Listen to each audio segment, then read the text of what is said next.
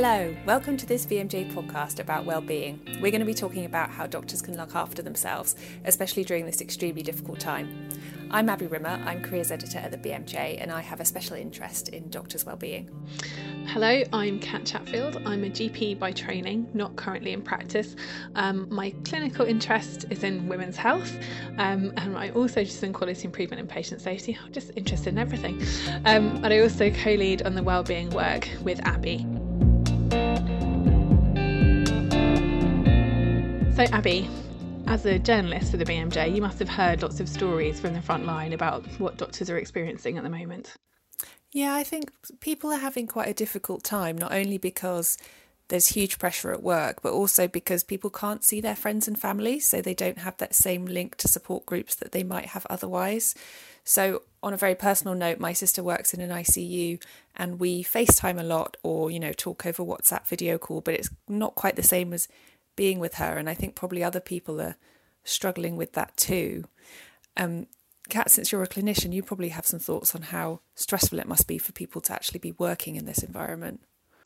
Yes, absolutely. I think there's sort of several things, isn't there? There's kind of what it's like being on the front line and dealing with this sort of huge pressure on the system with all these patients who are additionally unwell.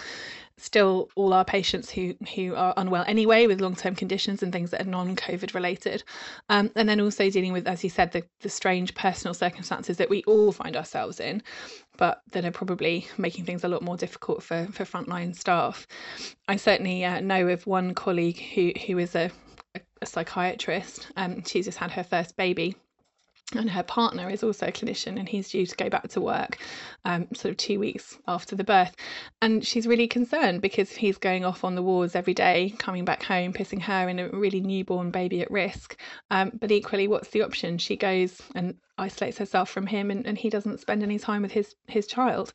So there's some really difficult decisions that people are having to make. And as I said, it's just putting additional pressure into what is already a really stressful time. Yeah, absolutely. And I guess one of the things that we were hoping to achieve with this podcast was try and kind of put some advice out there for doctors. And I imagine a lot of it won't be things that they don't already know, but maybe it will give people permission to take that extra time and, go for that walk and make sure they get the right sleep. Because I know from work that we've done in the past, Kat, that often doctors they're extremely good at looking after their patients, but not so good at looking after themselves. Absolutely. I think it can feel selfish, can't it, to sort of take the time for yourself when you could be seeing another patient or you could be relieving that colleague who knows under a lot of stress. But actually, as you say, Abby, making that time is so important because I've been isolating now for 3 weeks and it feels like forever. But we know that this could be maybe 3 or 4 months, possibly even longer. We just don't know. And so we have to have the energy and the resilience to be in it for the long term and for the long haul. So I think it's so important that doctors and clinicians and all healthcare staff take that time to look after themselves in the ways that they need to, and to step back from the immense sort of overwhelmingness of dealing with this all the time. You're dealing with coronavirus all the time at work, and then stepping back from work and family and friends want to talk to you about it, and it's really hard to escape it and to get that kind of psychological headspace to sort of step away from it and think about other things. I think it's really important to have time to do that and have permission to do that. Great. So we're going to hear from a psychologist later, Roxanne Gervais. But first we have a recorded question from a listener, Sukhpreet Dub. So we'll hear that now. Hi there, my name is Sukhpreet Dub. I'm an ST3 in oral and maxillofacial surgery at Addenbrooke's Hospital in Cambridge. We are currently living through an unprecedented time of stress and anxiety. So there is stress and anxiety of being redeployed at work, not doing your usual job, rapidly learning new skills so that you can then be useful and help. At the same time, we're self-isolating ourselves to protect our family and our friends. And so this stress at work is not mitigated by coming to your usual home where you're surrounded by your usual support network. Therefore, do you have any advice of how to cope mentally during this particularly stressful time, which is both dually at work as well as at home? Thank you so much. So lots of themes there that Sukhpreet raises that we were discussing in the first part of this podcast. And we're really lucky to have Roxanne with us to give us her perspective as a psychologist. Roxanne, would you please introduce yourself?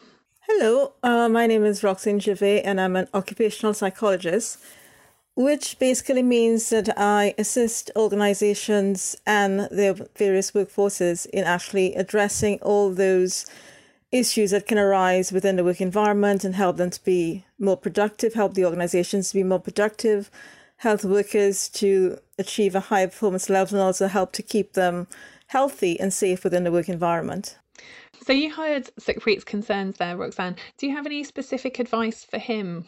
Yeah, I think it's a very stressful time for everyone, actually for everyone within the globe, not only within the UK, because I think the COVID-19 situation has had a very significant impact within, I think, every single country thus far. There's probably some island deep within the South Pacific that probably hasn't had it as yet, thankfully, but I'm sure that the majority of the countries, especially in the West and, Eastern countries, have been affected by this.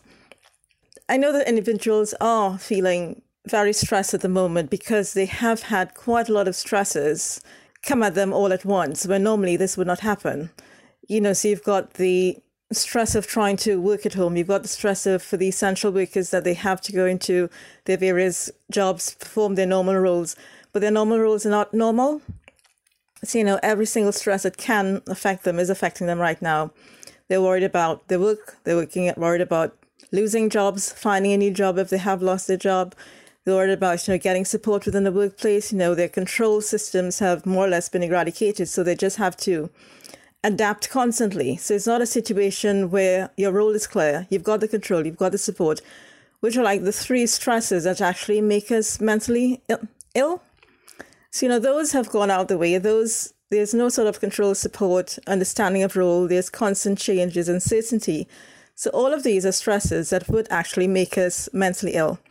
And we're having to adapt and adjust to those, not even on a weekly basis, on a minute-by-minute basis, because everything is changing, nothing is constant. So I can understand his concerns, and especially where you are on the front line, you are dealing with the physical health, but it's challenging for you to address your mental health because you can't focus on your well-being because you have to be focusing on the well-being of doctors. The medics and those in other care professions, that's their primary concern right now. They can't think about how ill they might be feeling in terms of mentally not fit to function. They just have to push all of that aside and focus on dealing with the people who are coming in with those symptoms that can be very serious, and that is killing individuals on a daily basis, on a weekly basis, on a minute by minute. So it is very tiresome and consuming and very, very frustrating. And it's not an easy situation for any of us to be in, especially for the doctors right now. Roxanne, we've had some questions come in as well from doctors who are not able to work on the front line, maybe because they're in a shielding group or because they're self-isolating. And the impression I get is that some of them feel quite guilty about being at home and not being at work. And I wondered if you had any advice for them. Yeah, it's fine to feel guilty because it's a situation that I don't think anyone thought was ever going to happen, and that we're all struggling to cope with at present. So yes, because you're trained to actually provide care, and you've now been placed in a situation where you can't provide that care, and there are shortages, that your colleagues are being overworked, that they're struggling, they might not have the resources in terms of the time, the equipment, because we do know that there are serious issues with getting the PPE in place, personal protective equipment. We know there are situations getting ventilators in place. We know there are situations with not enough beds in the hospitals. So in terms of having to deal with all the illness that they're seeing, they don't have the resources. And then you have these doctors who are trained to assist, but they can't for one reason or another. So they will feel guilty.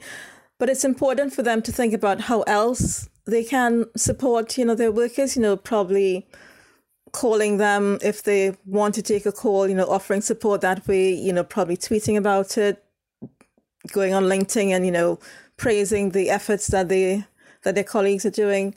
So it's fine because you will feel guilty because, again, you no longer have the control to assist. and you're losing that control. You're using the uncertainty again, all these lovely stresses that actually make us mentally ill. So it's trying to find some way to actually assist them, even if, I don't know if you believe in this, but sending positive thoughts, that might help some individuals to cope. It might help, I don't know. So trying to think about whatever little you can do, probably, organize to have a meal sent to them, or organize to do their groceries, online grocery shopping for them.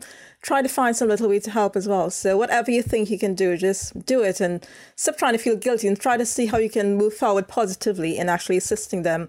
However minor, however limited you think it will be, try to find some way to assist them as best as you can. Thanks, Roxanne. I think that's a really positive message for people to hear and some concrete actions they can take. I wanted to follow up on two things that you said. One, that it's okay to feel guilty, and that kind of permission to feel whatever emotions we feel, be that guilt or fear or grief, any of those emotions that clinicians are experiencing. So how would you advise people they handle it when they need to have permission to feel these emotions, but also they need to suppress those emotions to some degree when they're on the front line and they're sort of dealing with helping others? What advice do you have around that? Well, I think because, again, the situation has come upon us, all at once. And being human beings, and especially when you're, general physician, you have to, you're trained to do something. You will feel guilty to do it, but it's fine to feel guilty because you have to move on. So, it's like all these various stages that you have to go through in life.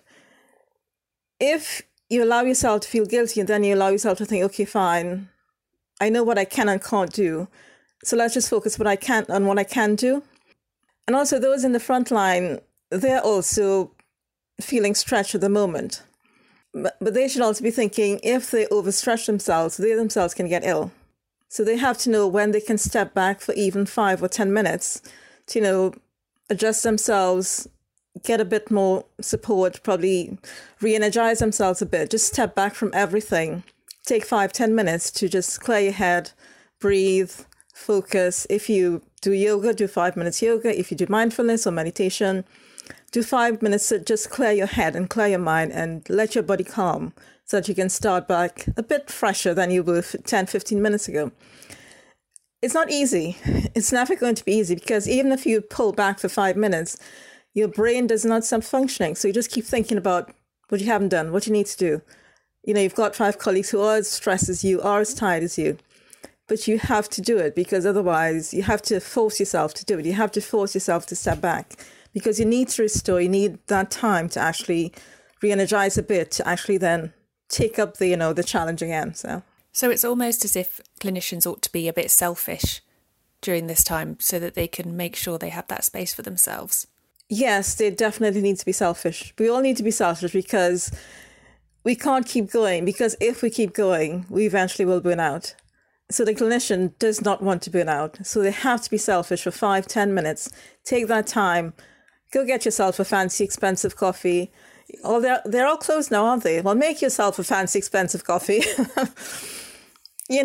Sit down for 10 minutes, breathe, calm yourself, focus your energies.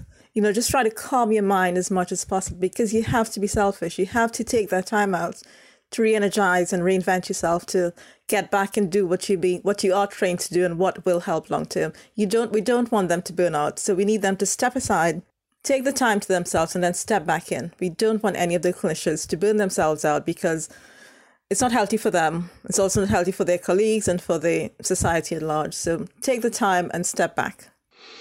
And I think when you're in a kind of caring profession, whatever that is, it's often hard to take time for yourself. You're so used to focusing on others. So how can doctors and other healthcare workers, how can they support each other? How can they look out for each other as well as themselves?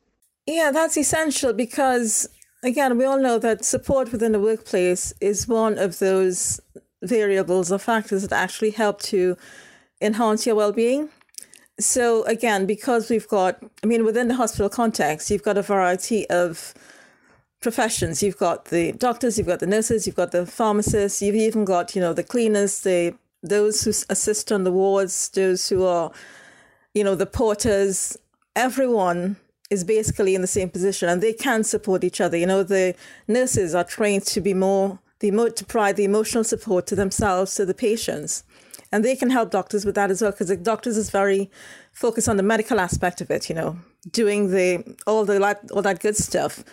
But, so they can look to the nurses to get the empathy and sympathy to help them with addressing and dealing with the patients a lot better. So, use the skill sets of the other professions within the hospital at this point in time. Get the support from whichever profession is there, whichever type of worker is there. Have a chat with one of the cleaners, have a chat with one of the porters. Just connect as humans, as people. As we're all humans, we're all part of the society. Just connect on that wavelength. Push aside the fact that I'm a doctor, I'm a porter. Just speak one-to-one with the person. Have a calm, lovely conversation. You can connect that way as well. You don't have to rely on just each other, because you might not want to have a conversation with another doctor after you've dealt with a very stressful situation. You might just want to have a chat, just an inane, very informal chat with anyone to just relax and move your energies away from what you've been dealing with and just think about nothing as much as possible. Roxanne, before you joined us, Kat and I were talking about how it can be quite difficult at the moment because doctors can't see their family and friends, in person. And I wonder how important you thought it was that people still connect, even if it's just a video call or a text or a WhatsApp or something like that. Yeah, that is brilliant. I mean, and we need to connect because, the isolation, the loneliness, the uncertainty, the fear, they're all there and they're not diminishing, unfortunately, because every time we think this is happening, realize that, it's increasing in another part of the world. And again, it's the world, as we've just realized, is very, very small. So we've all got friends and families in different parts of the world. I'm originally from the Caribbean, so I've got friends and family in the Caribbean, in the Americas, in the West. So wherever I am, I've got someone who I'm concerned about. And it's the same way with doctors. So again, thankfully, we've got the technology. You can form a WhatsApp group. Lots of people already have them. Connect on WhatsApp. You can do a video call, do an audio call, send a message, send, all these silly memes that have been making around, just to put a giggle and just put a smile on someone's face. So try to remain connected. Because if you're in a very intensive job, you're not taking the time to detox, you're holding it all in, you will become ill. Because you need to step back, you need to release, you need to refocus your energies, clear the mind. So take the time, again, as limited the time as you have, take that to either connect or to step back, because even connecting, you're removing yourself from a stressful situation. So you're detoxing yourself so you can get back to doing what you were trained to do. So yes, take the time to connect, whether it's, a text, 5-minute text, a 2-minute call. Hello, how are you? I'm fine. Talk to you later tonight. That's fine as well. Just take as limited time as you can get to actually connect with someone. Doesn't matter who it is. Just have that conversation. I'm really glad that you said that about memes, actually, because I often like to send funny memes to my sister who works in the ICU, and then I think, oh no, maybe this isn't serious enough because she's working in a really serious environment. But it's nice to hear that maybe that could be helpful. Yeah, it's a way to actually, gets you thinking about something else, and you think, and the reality is, especially doctors and nurses, they do see a lot of death, and they're seeing a lot more death. So they need something to actually make them think, okay, I need to step back for 2 seconds, because it is difficult, because you're not only dealing with the patient, you're dealing with the families, especially the nurses and the doctors who have to give that message to someone that says, your relative, your mother, your father, your child, they've died. That is very, very tough. And then you have to leave that to deal with someone else who's ill. So that in itself, they cannot take the time to reflect on what they're feeling. So a silly meme might actually help to jolt them a bit from, oh, yes, okay, that has happened. I need to go deal with someone else. So that can actually just give them the space to, breathe a little slower, calm themselves a bit, find the funny side of life, just take the time to get away from the various stresses that you've been dealing with for 6-7 hours and that you're going to deal with for another 4-5 hours. So. And Roxanne, I want to go back to another point that you made right at the beginning of the conversation, where you said that loss of control was a really big factor here for kind of threatening the mental health and mental well-being of clinicians. And I know as a clinician that, there's a stereotype that people have this sort of type A, very controlling personality. So this might be particularly challenging for a lot of doctors. Do you have any suggestions for how people might regain some sense of control? Well, in this situation, it's very difficult at present because, unfortunately, the resources that would help with the control are not there. So, the PPE, the ventilators, the beds. But I think there's a concept that a lot of psychologists are using now, referring to job crafting, where you actually change that you shift the dynamics in the work situation a bit, so you actually gain control wherever you can. So in terms of clinicians, don't know. That's a bit challenging because of the situation. In a normal situation, you can adjust the workspace a bit differently. But right now, anyone will have been prepared for it. So I think even if like between patients, if you just take the control for 2 minutes, just step back and get that level rather than going from one patient to the next. You can assess how ill the next person that you're going to see is, and probably, just take that time to just step back for 2 minutes, not long, but I think it's wherever they can adjust what they're doing that gives them a bit of sense of, I have a greater sense of control than I would have done 2 minutes ago or 5 minutes ago. It's very challenging, but I don't know if there's anything that's viable at present, but maybe it's taking the control to keep connected with your family. That might be a form of control, to make sure that you actually, at the end of each shift, you say, I'm taking the control to actually call someone. So you're controlling how often you get the support outside of the work environment. So that might be one of the ways to do it. But however you can manage to get some element of control back into your work life, you should use it, as long as, it's respectful, it's not harming anyone. And right now, unfortunately, it's very, very difficult to do because of the changing nature of COVID-19. It is very challenging to do.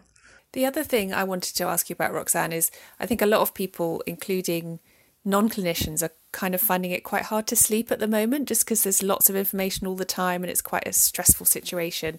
And I just wondered if you had any thoughts on the importance of sleep, especially for clinicians at the moment.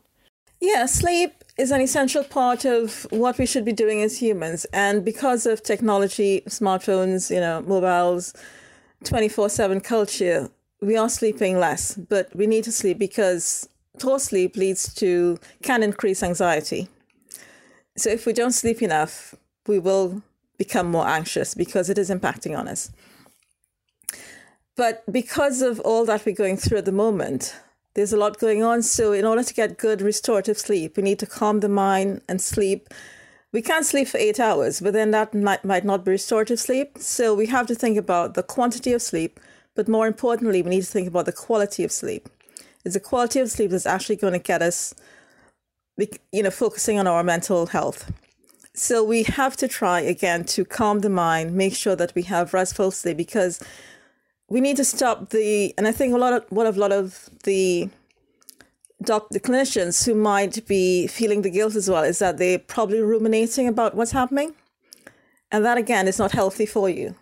So we need to stop as much as possible. And it is difficult, but we need to stop them ruminating about the situation, because there are some things we cannot change right now until we get the support systems in place. We can't control the number of ventilators that we have. We can't control the amount of PPE equipment we've got, because that's outside of the control of the clinicians. So what they can do is try to focus on calming the mind as much as possible, stop the rumination as much as possible, to make sure that they get the restorative sleep that they need to actually maintain their well-being and physical health and also mental health. Again, within the present situation, all of these things are very, very challenging. And, it's not going to be easy. And even if you do it tomorrow night, on Sunday, you might wake up ruminating again. So I think it's constant, knowing that we just have to keep trying to make sure that we can step back, stop the rumination, get the rest we need, get the sleep we need, get the support systems, connect with others, support others as well. And that can be a form of control also, supporting others because you're taking control of your situation. So again, it is challenging. It is going to be difficult, but you have to keep making sure that you keep trying and then succeeding in doing it. Roxanne, we're hearing from doctors that a lot of them are having to practice in ways that are really distressing for them and not what they would normally wish to do for patients. And one of these is having to separate patients who are dying from COVID from their families. And they're finding innovative ways to help, such as using, digital technologies, iPads to send messages and things like that. But do you have any advice on how they might deal with that kind of really hard situation? Yeah, again, that's another challenging question. And again, there's no simple or easy or definitive answer to deal with it. I think, as I mentioned before, clinicians, and they're used to death, unfortunately, and that's the reality of working within a clinical setting. You are going to be used to death. But usually, especially with nurses, they usually are able to support the families. But now that, they can't do that again, the guilt again might come back in.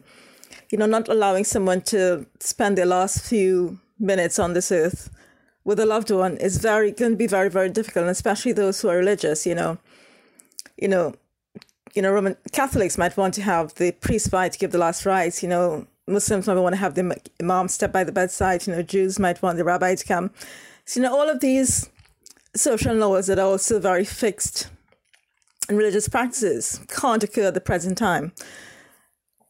So I suppose, we can use technology, but then again, you're putting another demand on the clinicians, and they might not have the time to they might want to, but right now they might not have the time to actually, engage in that support system. So again, I think they have to give themselves a buy here. They have to know that they can't control it. And they can probably, again, we can use the people who don't have PPE to say, send a message to someone. Again, someone in the hospital who doesn't have the required PPE might, again, lend their support in that way to say, okay, well, Mr. X or Miss Y, unfortunately passed away. Could you get a message to their loved ones and say, well, they didn't suffer? You can adjust the truth as much as you want in this situation because people just want to know that the person was fine. So you can adjust as much as you want just to get the individual who's receiving the news that just wants closure. And it's a matter of closure right now. It's going to be very, very difficult because some of these people will not get the closure they need for the next few months or years or however long it takes. So probably find some way to get them that closure, say that this happened to them at the last or whatever, just to give them that little bit of information that might help with the closure. But again, I think they just have to accept that they might not be able to control the situation, but they can get the support of colleagues. Again, nurses who are quite good at, dealing with emotional demands because that's what they've been trained to do, to help each other adjust to the situation again, detox again at the end of the day. You might have lost. And again, the numbers of losing people are, exorbitant. You might lose 40, 50 people on a ward in a day now. So I think it's just trying to get the support, trying to provide some comfort, whether it's not at that particular moment, but in a few hours in a day to the families is all that they can do. And they have to not feel guilty about it because they need to get up tomorrow and deal it and get up the day after and deal with the same situation. And, so right at the present time, I think they just need to accept what has happened, detox about it, try to help the families as much as possible, and know that it's not their fault. It is not their fault. They are dealing with the situation as best as they can. And I think the families would appreciate that as well.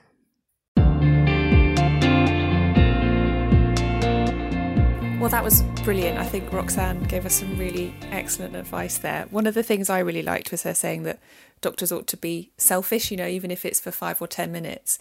And Kat, I guess you might have some thoughts about how easy that might be for doctors to do, because I don't think they're particularly good at being selfish. No, I think selfish has such negative connotations. I think that's really difficult for people to do. And I don't know if it would be helpful to people to think of it as something else, like a bit of self-care. Or I liked it when she said re-energize. I thought that was really helpful, that idea of kind of topping up your fuel tank so that you can give more, because that's what it's about, isn't it? It's about giving to yourself so that you can keep going and keep giving to other people. I think also that idea of connecting with people who aren't in your team, your close team. I really like that idea of kind of stepping away, but still within the organisation you're working in, where everyone's kind of dealing with this sort of similar pressures and stresses with a common kind of goal, but also just having a bit of a change and stepping outside of those normal routines, because I can imagine that would be quite refreshing and re-energising for people. I think it's hard when you've got that constant awareness of things to do, patients to see and jobs to do and things to get done. And I just sort of have to remind myself, when I feel like that, we all feel like that sometimes, that, actually it's not just about the quantity of work you do, it's the quality of work that you do. And I think, if you do take that time, then the next task you go on to, you'll be quicker and you'll do it better. And so actually, you don't lose time overall. So I think not thinking of it as wasted time or selfish time, but thinking of it as a way of helping yourself, but also helping yourself to be even better prepared for the huge challenges to come. So yeah, I think it'll be difficult. The other reflection I had on that is, do it for other people. If you can't do it for yourself, you can remind each other to, when was the last time you took a break? Would you like a cup of tea? That kind of caring for other people in the team. I think that's also a really powerful way of making sure everyone gets these little sort of snippets of time to re-energise and look after themselves. I also really liked your question about how to cope with loss of control. I thought that was a really interesting point that you made, and as you said, probably one that doctors are really going to struggle with. And I liked her advice, as maybe obvious as it might be when you step back and think about it. I think it's always good to hear, control what you can, because there's only so much you can do. Yeah, absolutely. And I haven't heard anyone talking about coronavirus in terms of loss of control, but it really resonated when she said it. I thought, yes, gosh, that must be really hard for people to cope with. And as you say, Abby, that idea that you can control the things that you can control, and whether that is at work or whether that's in your personal life, choosing to reach out to someone, as she suggested. I found myself becoming very controlling about food deliveries, but it's just a way of dealing with emotions. So yeah, I thought that was really helpful advice that she had for people.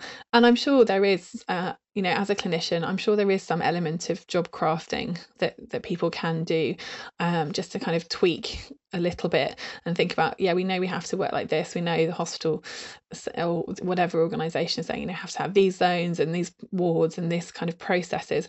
But, what are the little things that we can do with my quality improvement hat on?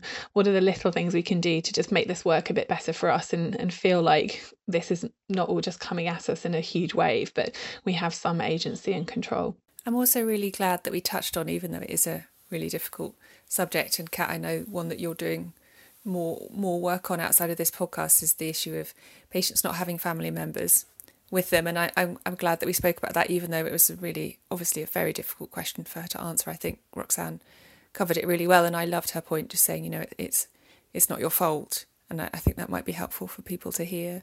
Absolutely. And we've been talking about that for so long, haven't we, in patient safety and, in sort of culture of health services for a long time, this idea of a no blame culture.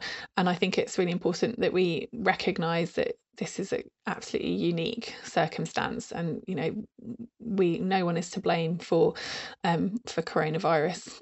Obviously we can have accountability, and we must have accountability for the ways that health systems and governments respond, and how we choose to cope with it, but especially at an individual level and on a team level, it's nobody's fault, and we just have to deal with the hand that we've been given, and just really be kind to each other, kind to ourselves and kind to each other.